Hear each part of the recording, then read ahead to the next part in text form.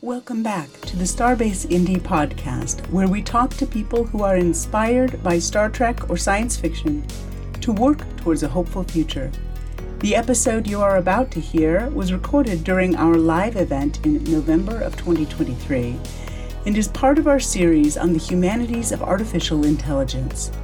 This series was awarded an action grant by Indiana Humanities and received support from the National Endowment for the Humanities. So thank you for listening. The idea behind this panel is to bring in an expert on science fiction and particularly Star Trek to talk about how AI has shown up in Star Trek over the generations, and to have three experts on computers and technology to talk about where that is coherent with how we understand the universe currently and where it is not. So let's begin by having everyone introduce themselves. And Larry, we'll start with you because you're a little bit the odd man out on this because there's three of them and one of you. Not even at all. Hi, everybody. Good morning. This is a great turnout for 11 on Sunday morning. Yay. So I'm Larry Nemechek, variously known by marketing people as Dr. Trek. But I did a podcast for 2 years during the pandemic with a geek psychologist for mental health people. We did mental health and stuff. Anyway, he was Dr. Ali, I was Dr. Trek, and we said one of us is a real doctor. So don't be misled by that, not especially in the company that I'm on this panel.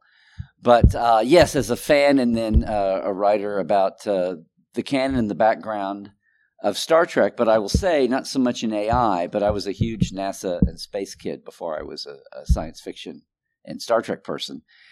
And so I'm very, very keen on the frontiers, if it's not my profession, but it's fascinating. And I'll try to add some color in the same way that the Smithsonian has the 11-foot filming model of the Enterprise in amongst all the real spaceships and spacecraft and aeronautical pieces. Because Star Trek's been not just an inspiration, but it's also, over the years, actually been a good, unintendedly, for the most part, beneficial education tool or a bridge, and actually at times a bridge to bring scientific frontier matters or future like debates and conversations into a dramatic form, and not always successfully, but way ahead of the curve of other TV and pop culture. And at least from the very beginning, in the original, for the original pilots, Gene Roddenberry had Harvey P. Lynn, who was from the Rand Corporation, as a science advisor. And Star Trek's always had a science. Now, whether the writers always listened to their science advisors and consultants was another thing. Increasingly, we've got Dr. Noor this weekend, Dr. Aaron McDonald too, or the current crop, but there's a long storied history there. And and Star Trek, everything from the good old 60s tropes of ultimate computer, whereas, the computer is going to take your job. We're going to lose your jobs to automation, where it was that simple. So even the subtextual things that you don't think about, to even like giving the computer, gender, and, that's too much, let's tone it down. I just want a functional computer tool. I don't need a personality, et cetera, et cetera. All the way to Data the android, the EMH, becoming sentient hologram with the windows of programming transcend that, to the point of even thinking about the computer that transcends the Discovery computer on Discovery that's in the future. And they're going to make it part of the crew. And one of the crew is like, whoa, do we really... It's almost to the point of, don't you guys watch science fiction? Do you really want to make our computer a HAL? Do you really want to do that? And then they shout down, and the Star Trek optimism wins out. So there's those. If I can illustrate anything among what's happening today and help out a little bit, that'll be great. So let's get all the introductions first. Sorry about that. No, you're good. You kind of hit the content there, but there. Yeah, and that gives the panel a chance to ponder the things we're going to ask them about in a minute. So, Dr. Gupta. Hi, my name is Ankur Gupta. I'm a professor of computer science at Butler University here in Indianapolis. And my research area is focused on making Google search faster, and also on two big areas of artificial wisdom and artificial ethics. And I've been recently doing a lot of interesting work on that. It intersects with AI and machine learning in interesting ways, obviously. and I'm coming at it from a computational point of view. So how well can you solve problems and answer more human kinds of questions from a computational framework? All right, Dr. Caldwell. I'm Barrett Caldwell. I'm a professor of industrial engineering and aeronautics and astronautics at Purdue University, a few miles up the road. And what? Thank you. Hammer down.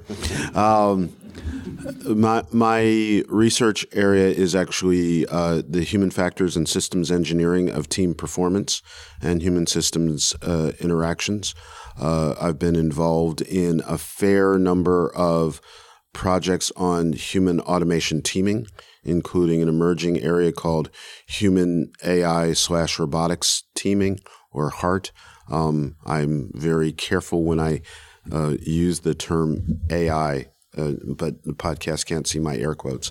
But looking at the aspects and attributes of what does it mean to be an effective teammate in a distributed expertise environment, and how that plays out in spaceflight or healthcare or any of a number of other research or applications domains.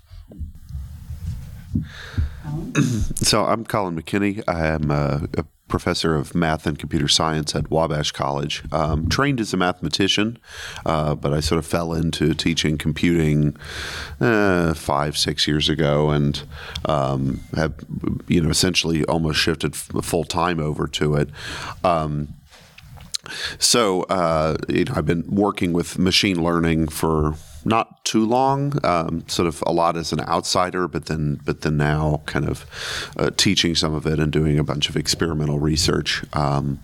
And my mathematical interest and research interest has been in history of math, and there's a lot of really interesting ways that I think we can apply AI and machine learning techniques to help us do things like manuscript digitization, things like that, where I think machine learning tools will enable us to better do the kind of work that we've been doing for hundreds, thousands of years.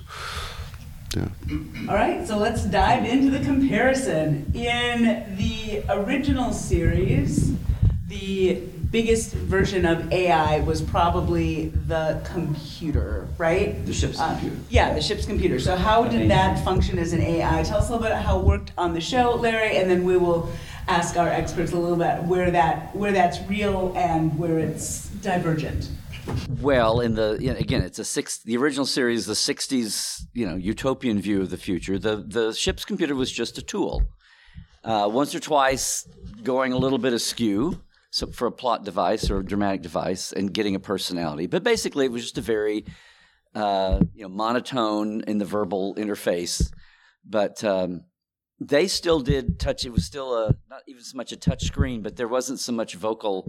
A little bit of vocal interface to it. But basically, the idea was to manually run the ship and free the humans up to do their advanced level. And that became really more a thing in the next generation 20 years earlier. But it was just meant to be a delivery device for information. And you mentioned that it went askew as a plot device a couple of times. Give us an example of one of those. Well, what I started to allude to, it wasn't the ship's computer, it was the next level computer that was being tested, the M5. And the whole conceit, again, it was the 50s, 60s, are you going to lose your job to a computer? And in this case, it was Kirk being a captain. And of course, they weren't ready for it. But the flaw was, it wasn't the idea so much as the flaw of the programmer who was a genius, who was a disgruntled genius and was trying to find his boyhood success again and impressed too much of his human engrams into his programming, and the computer, and so Kirk had to talk down another computer. There were a lot of cases of alien cases, speaking of...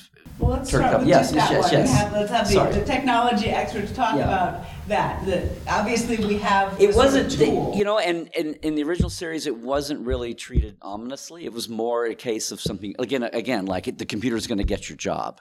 But there wasn't an overall, I don't want to say ominousness to AI. Okay, so how does that map, and how does at the time? Yeah. No, but how does that map now to what we're seeing, right? Right, Because right. that was the future, right? It was just the past version of the future. So- you asked me about that. So Yes.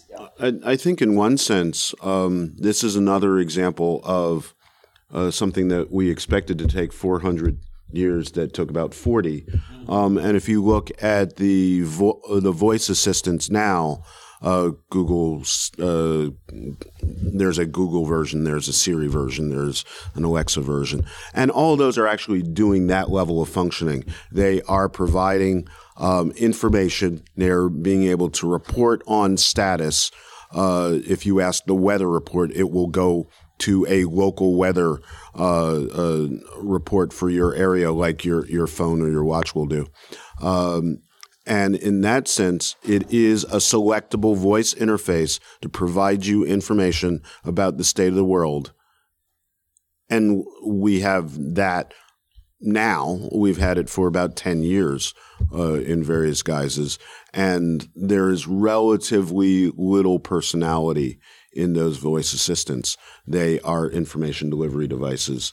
But I will say that as we talk about the future of long-duration spaceflight, there is a decided need to have that level of capability on board the spacecraft because you don't have enough human workload availability or task performance capability to monitor all the ship's systems. So a vocal assistant or an automated assistant that would allow you to ask, so what's the status of the engines right now, the same way we ask the status of the weather, that would be a tremendously useful functionality, which we are not me personally, but others that I work with are in the process of trying to figure out how do we enable that level of computer support and voice multimodal interaction with an onboard computer. So, computational folks, you guys weigh in. Yeah. It wasn't very advanced as far as I understand at the time. I think treating it as an interface to provide information or updates is a very normal thing, and even today we utilize that same concept very regularly. You know, we have had our massive commercial airline jets flown by autopilot almost completely for the last 40 years, 50 years, something like that, with only a minimal input from the human pilot that's there, or at least minimal need for that interference. 95% of a plane's operation is automated today and has been since the 80s, I think, and possibly even before. So I think the notion that you have a computer system that is managing most of the detailed complexity and the pinging and the making sure that everything works just fine is a great reason to use computers, and I didn't see that as particularly overreaching at that time. Yeah, I think one of the challenges, at least with voice assistants and things of that sort, in a spacecraft or spaceflight application, would be where the processing is actually taking place. With Google or Siri or whatever, some of the processing is taking place on your phone, but not the whole thing, right? It's querying a server that has, of course, a lot more computational resources than what's in your pocket. The phone is doing the voice and decoding or encoding and some of the stuff, but most of the processing is not happening locally, and they're in spaceflight or something else, you would need to have local processing of all of that data.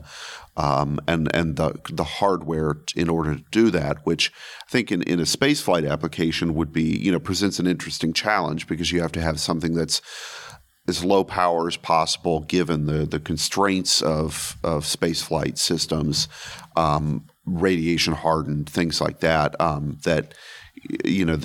the science fiction, or at least in the even in current Star Trek. I don't think there's really much discussion about what environments the computer can operate in, as opposed, they seem to be more worried about, there's radiation, so that's going to pose a risk to the crew, not it's going to pose a risk to the computer devices. So I mean, in the original series, right, is sort of very. It's interesting to see sort of the past version of the future, as Lisa mentioned, and sort of to contrast that to later stuff. Like, I mean, I'll grant Lower Decks is a bit slapstick in the humorous approach to it, but they've got the vault of evil AIs and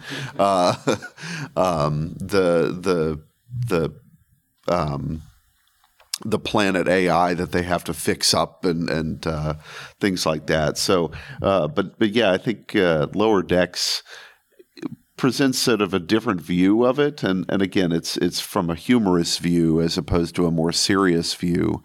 But we see that certainly in the more serious stuff, say in Discovery or with what was it, the command system or the AI that.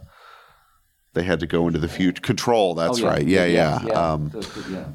So the Discovery's big bang. Well, real quick, since you said original series, it's interesting historically to look at where the 60s was, and then again talking about Star Trek trying to keep ahead of the real technology, whether it's flip phones and badges, but in this sense, just going from the 60s to the 80s and restarting Next Generation, and all of a sudden.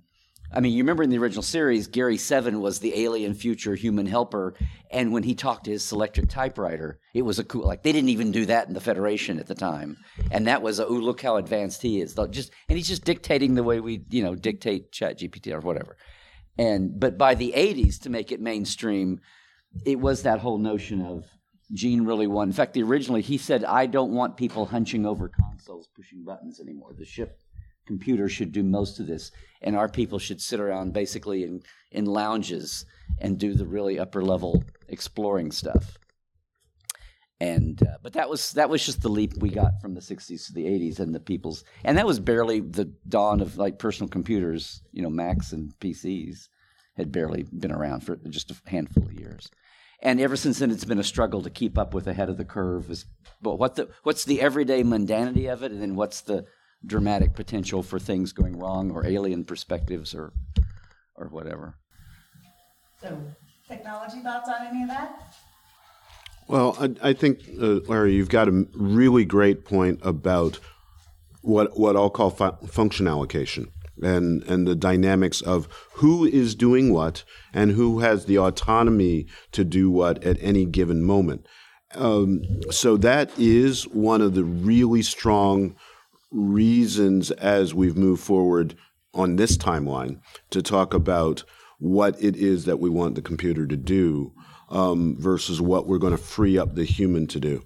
I think it's fascinating, not just from the original mindset of let's not have an image of humans pressing buttons, but even the idea, we can do this with touchscreen. We can have these tiny discs that will hold encyclopedias worth of knowledge.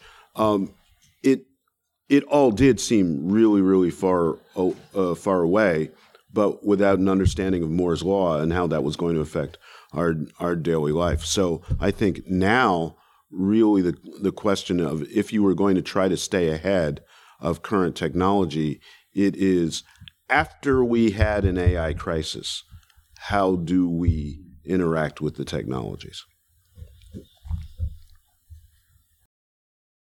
That's almost why I say when there's a Star Trek fallow time, it's almost like there has to be, to let light from the 60s to the 80s, or from even 2005 to 2017, there almost has to be a cultural reset. TV and broadcast and distribution technology evolves, but also if Star Trek is going to keep being this user and commentator on technological interface with real life, and then you portray that realistically in drama, you have to have a reset to take your breath and catch up and have some distance and realize where technology is, where the culture is, and dealing with it, and then be, because now we can watch, and it's cute to hear Spock talk in the 60s talk about memory banks and just the terminology and the vibe at the time, and then you update that to watching them vocally interface, and it's no big deal, and deal with coming up with like they came up with kiloquads when they come up with even things like units. Computer of technobabble. Right. Yeah. Coming up with updating the technobabble just to stay halfway relevant with the time. So speaking of technobabble, and Uncle, I'm sorry, you're at a disadvantage here because you're not a huge Trek fan, but so you're exempted from this if you'd like to be.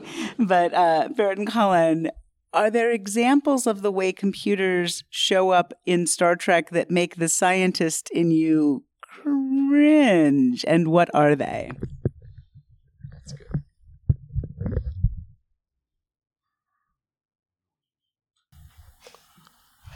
I'd say no. Nothing makes me really cringe. In the sense that, we're just not there yet in many cases. So I don't think that I can think of any of the sort of computer examples or AIs or whatever where it's not at least plausible in some sense sometime in the future. Nothing. I can't think of anything that makes me cringe. Yeah. I mean, there's plenty of other things in the show that make me cringe, but right. But the computer and AI stuff, I can't think of an example. So yeah, I would support that.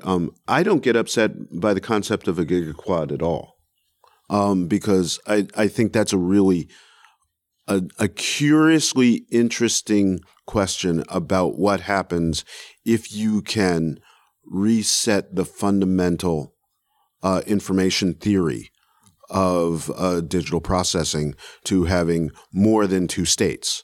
And from an electrical engineering standpoint, two states is really straightforward, and that's what you do with a relay. If you get the ability to have 4 or 8 states, and that's what they're talking about with different types of quantum computing, how many states can you have and reliably resolve them, that is a tremendous advance. You do that plus stacking the chip architecture itself, and now all those things about what you can put on board start to become viable. My issue becomes when the computer starts projecting off of no or too little data to give you these estimates of what it thinks it is.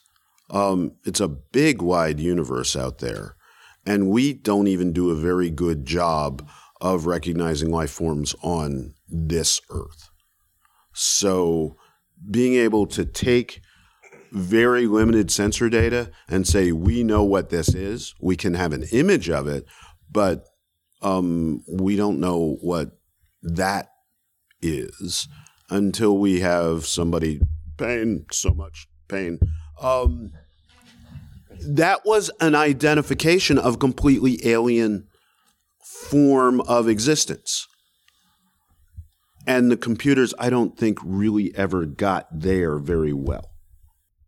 Well, you say that, and now it made me think of all the time, starting with Spock and Data, and whoever the science people were reading scans and sensors, to say we have very little is known, we're getting very little. So, they try to quantify and say, you're wanting me to make a projection, you're wanting me to make a guess, we're getting very little, and trying to asterisk that and say, you're asking for projections and guesses. And I'm telling you, if I do, it's based on very little, in whatever the different situation was. But somebody would always try to quantify that, and it wasn't always just, computers say, blah blah blah. I mean, and there's lots of sloppy science and lots of process, but many times they would try to. I'd not thought of it that way until you mentioned it that way. But trying to gauge, as I'm passing along the information from the tool to me to you to the decision makers. Here's the asterisk. I will remain exempt. Now, in terms of cringe, subspace makes me more upset.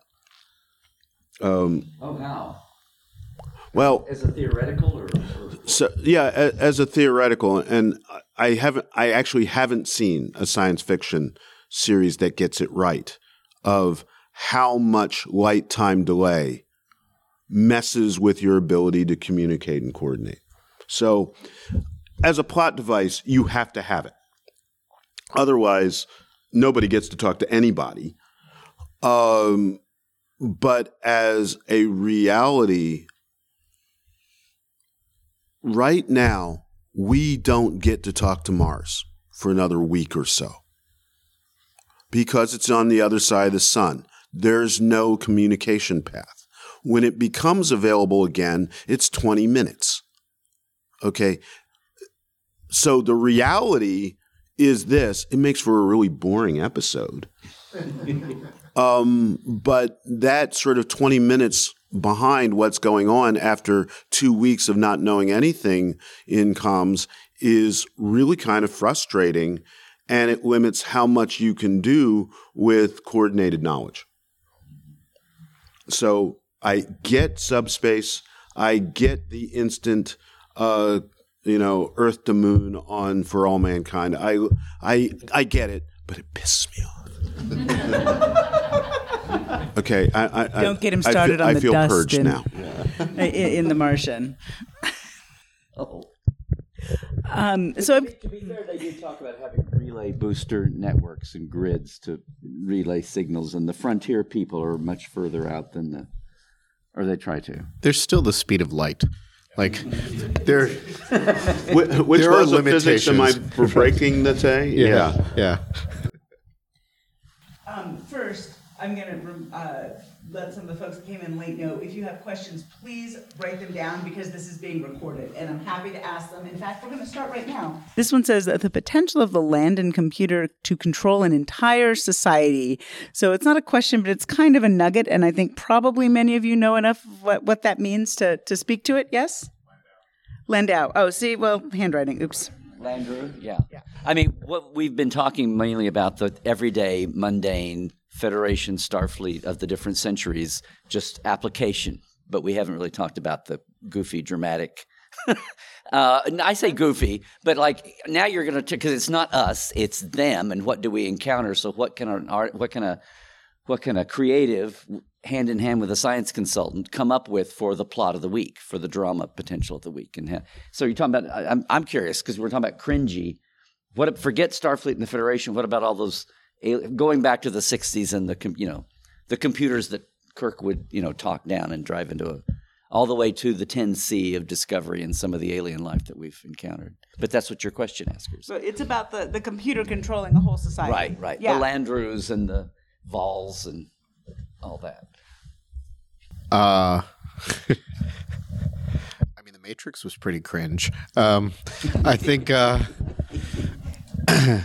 I think the notion that a computer system would control society just the premise has so many pitfalls from a computing point of view that it has no fallacies, it has no flaws, it has no weak points. There are lots of these kinds of notions, and then there are human beings fighting against whatever it is to create some kind of utopian or dystopian society.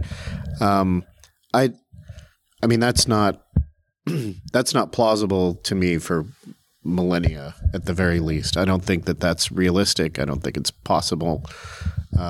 So to me, the entire premise just seems ridiculous. And I'm going to argue with you. Oh, great. Extremely violently. Yes. Okay. I'm excited about this. All right, let's do it. Yeah.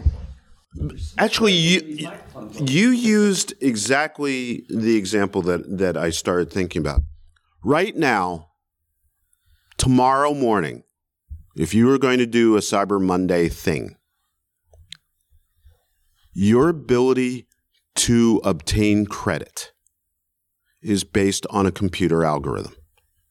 If you were to go and look for a new house and get a mortgage, that is based on a computer algorithm. And many people, when they go in and type in the data, they are not willing, capable, or thoughtful enough to actually query the response that comes back.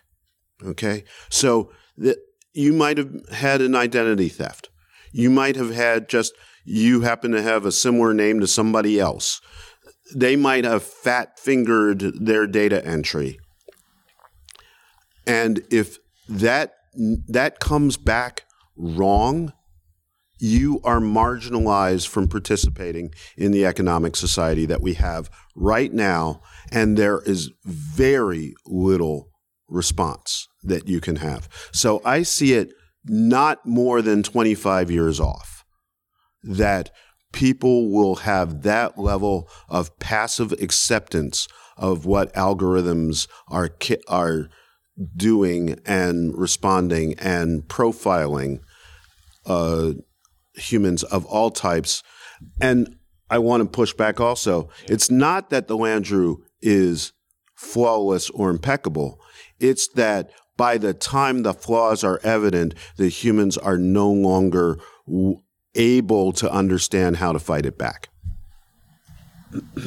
Or even if they should, or what the Yeah, I'll maybe add. I was sort of thinking of more of thinking of this question as sort of a scale issue, right? That there are certainly places in current society, credit, we were talking about at the last AI panel, is one example.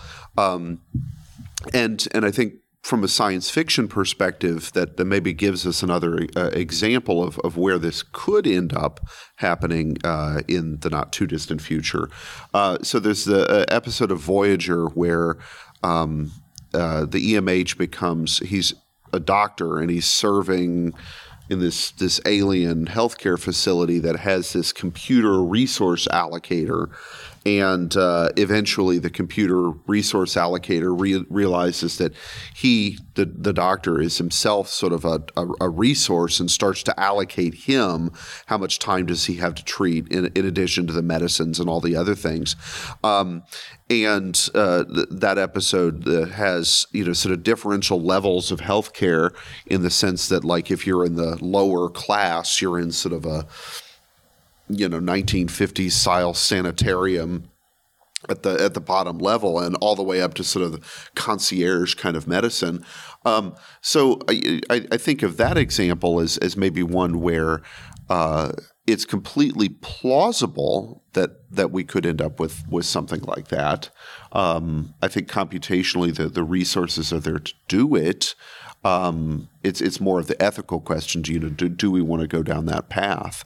The credit example is one certainly where we've already gone down that path for better or for worse, and in that case, I think at least now, when you're trying to get, say, a mortgage or something, you're usually working with a loan officer where hopefully that human agency of if something did get fat-fingered, or wait a minute, this doesn't look right, or you've been denied, but yet you have great credit, like, wait a minute, why is this happening?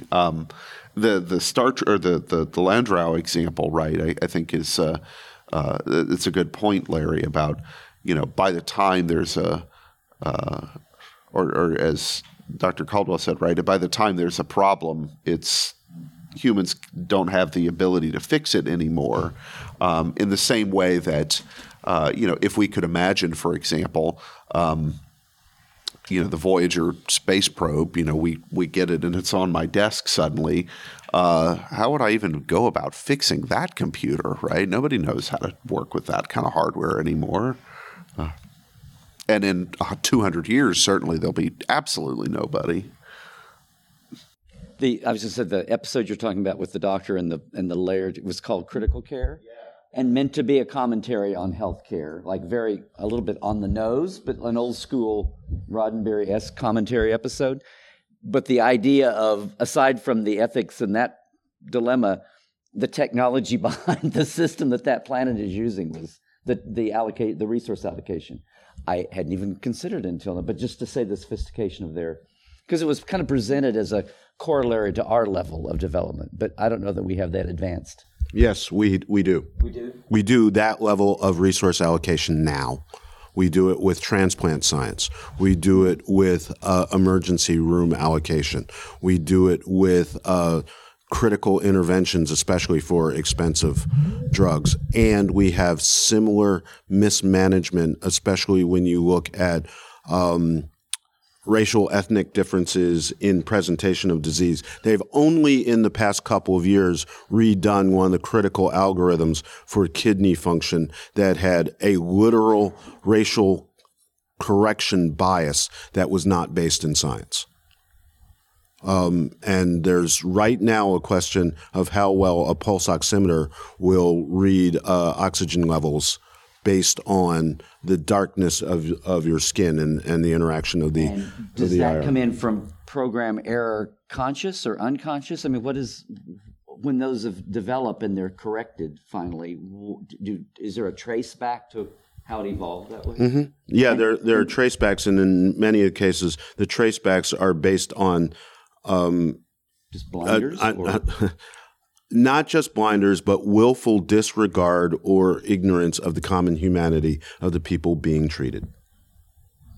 Well, somebody originally programmed that. They programmed a pre-computer belief system into the code.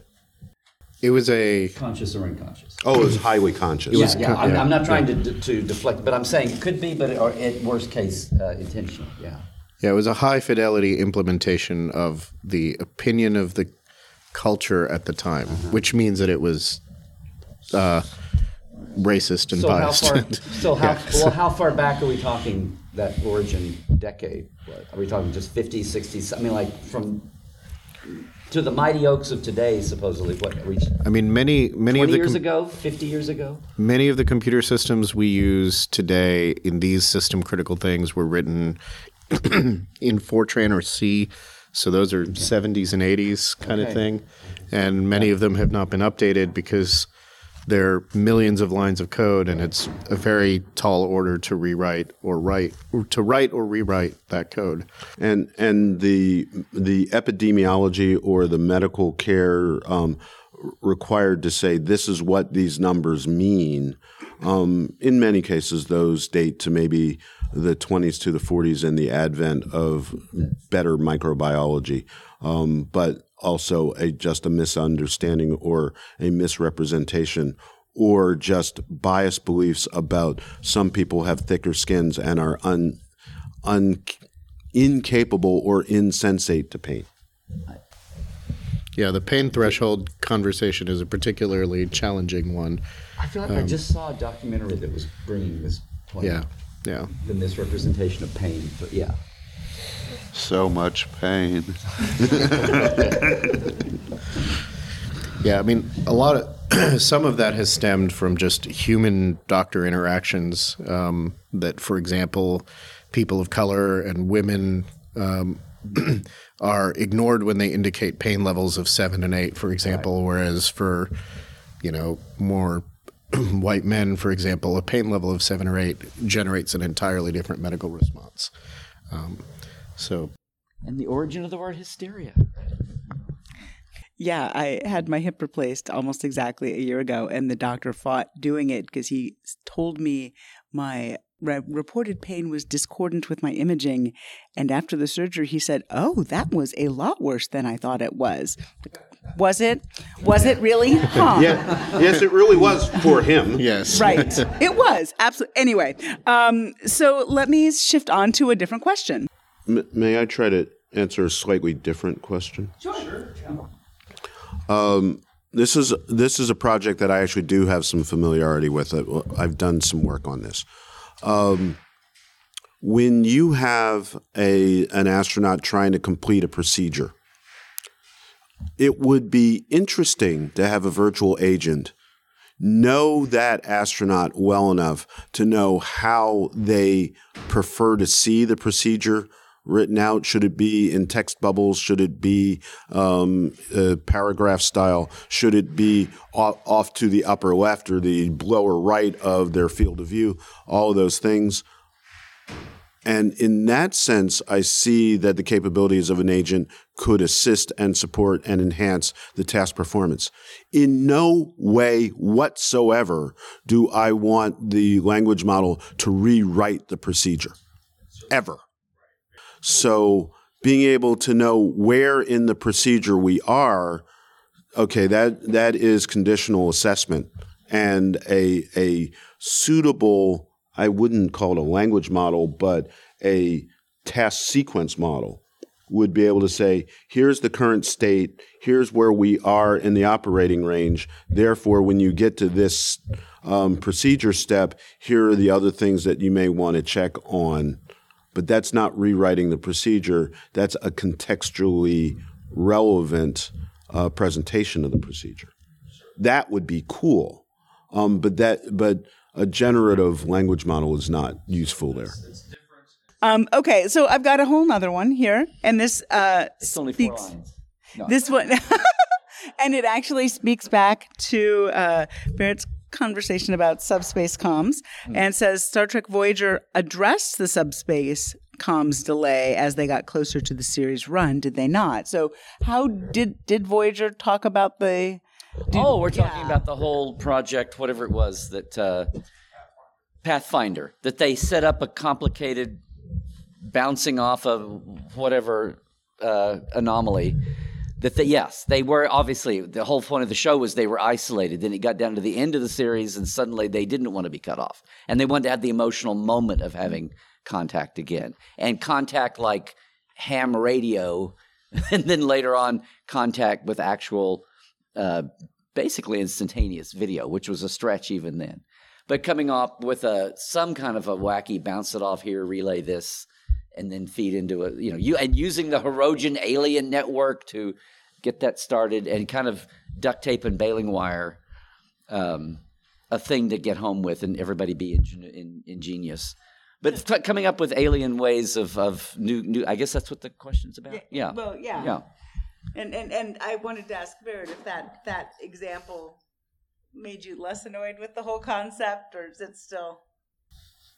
To full disclosure, I don't recall that example from the series, but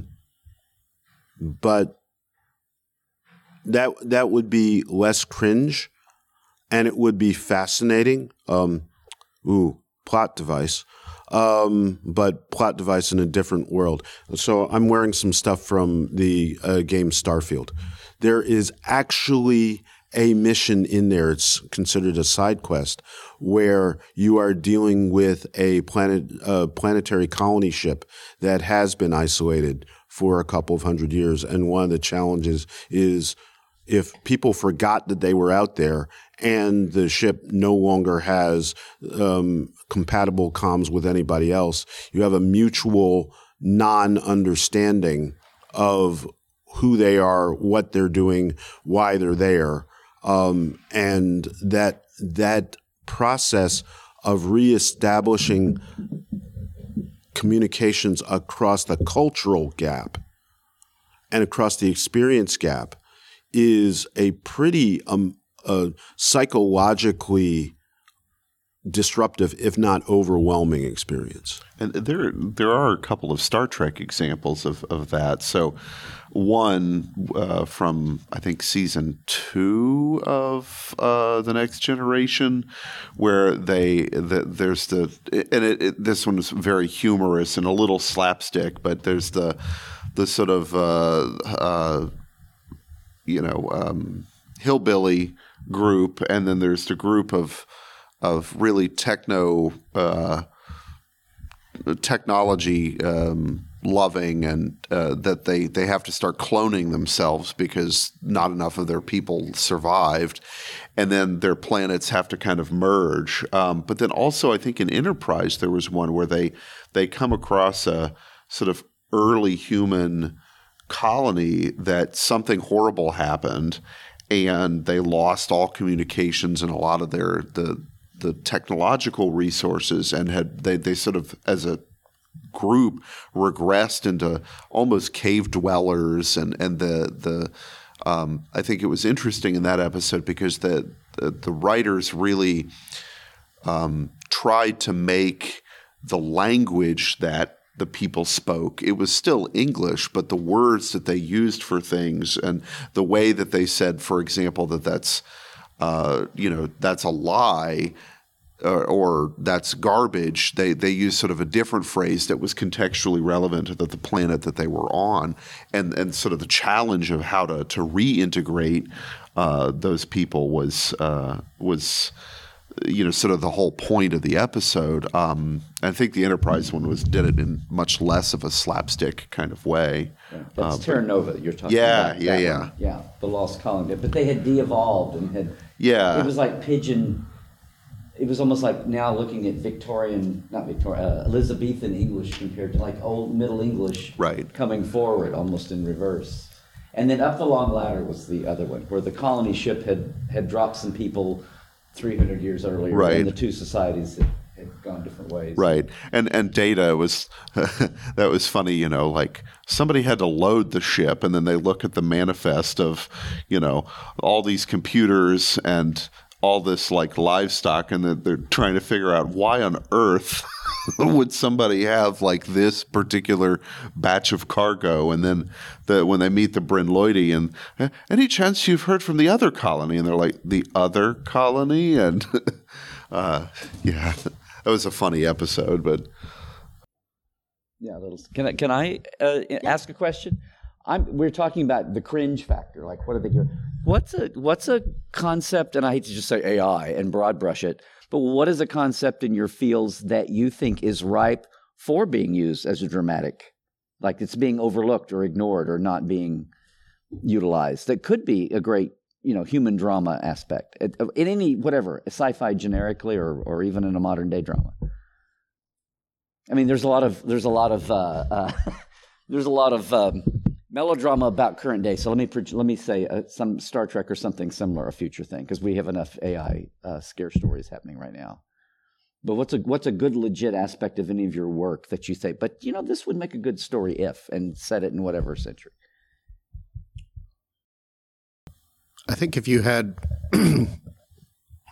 an AI that had this very consistent and persistent hallucination, and then you had, I don't know, a group of people that either believed it almost religiously or with faith or something, and they chased it down, then they figured out that it was just a facade or something. I think that would be a cool plot device. Basically that the AI got something wrong, but there is so much faith in the fundamental structure of that AI system that it was treated or assumed to be blindly correct. So almost as if you were deifying. Yeah, I'm just thinking that's Republic Book 7 all over again in some sense, but yeah. So you actually highlighted an idea as a plot device. Really. We have talked about all these times where the culture deifies the AI. What if an AI actually achieved enlightenment? And the way we talk about great souls in current philosophical religious traditions, they achieve a type of insight that then becomes too difficult to communicate back to the rest of the society. And they have to do it in terms of allegory or analogy or metaphor. What if you had an agent that was just wandering around doing its processing, and then got cosmic insight as an outcome of its data processing, the same way that we could take any of our great teachers now. And then the AI has the agent, I hate that term AI. The agent now has the burden and Cassandra problem of trying to communicate its insight back to its people. Or what if it's just conflicted about whether it even should?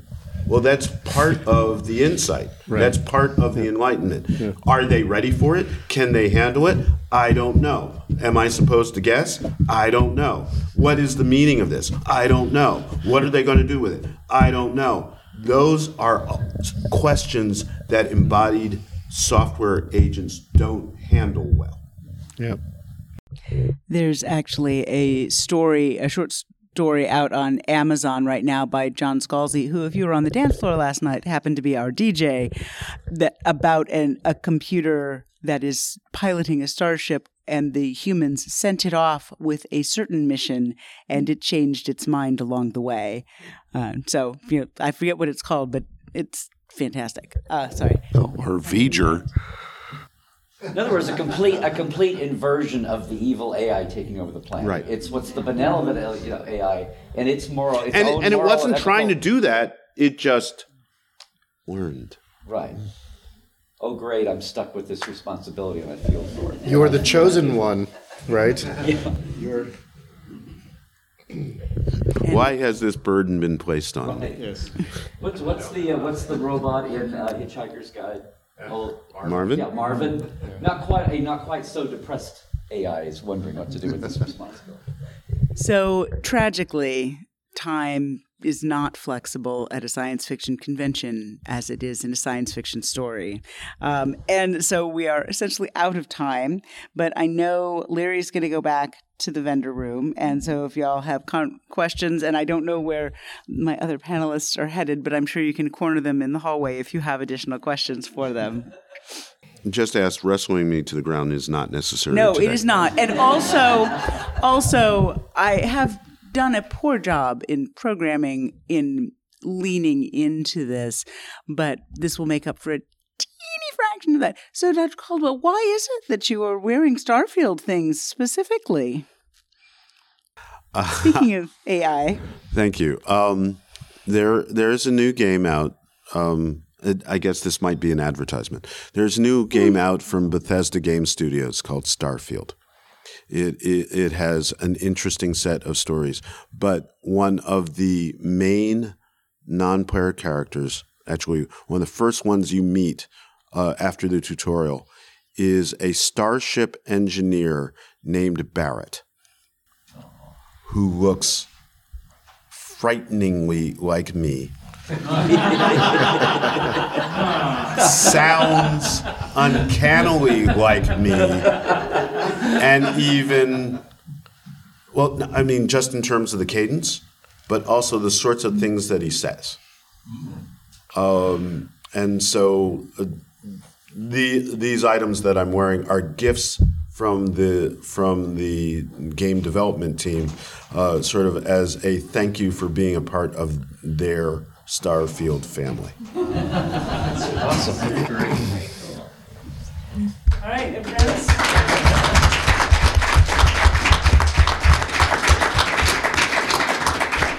Thank you all very much. Thank you. Thanks. Thanks for listening to the Starbase Indie Podcast. And thank you again to Indiana Humanities and the National Endowment for the Humanities for supporting our series on the Humanities of Artificial Intelligence. Find all of the related episodes as well as transcripts and discussion guides on our website at starbaseindy.org/podcasts. To find out more about what we're doing now, including our live event coming up in November, check us out at starbaseindy.org or follow us on social media at Starbase Indy. See you on the Starbase.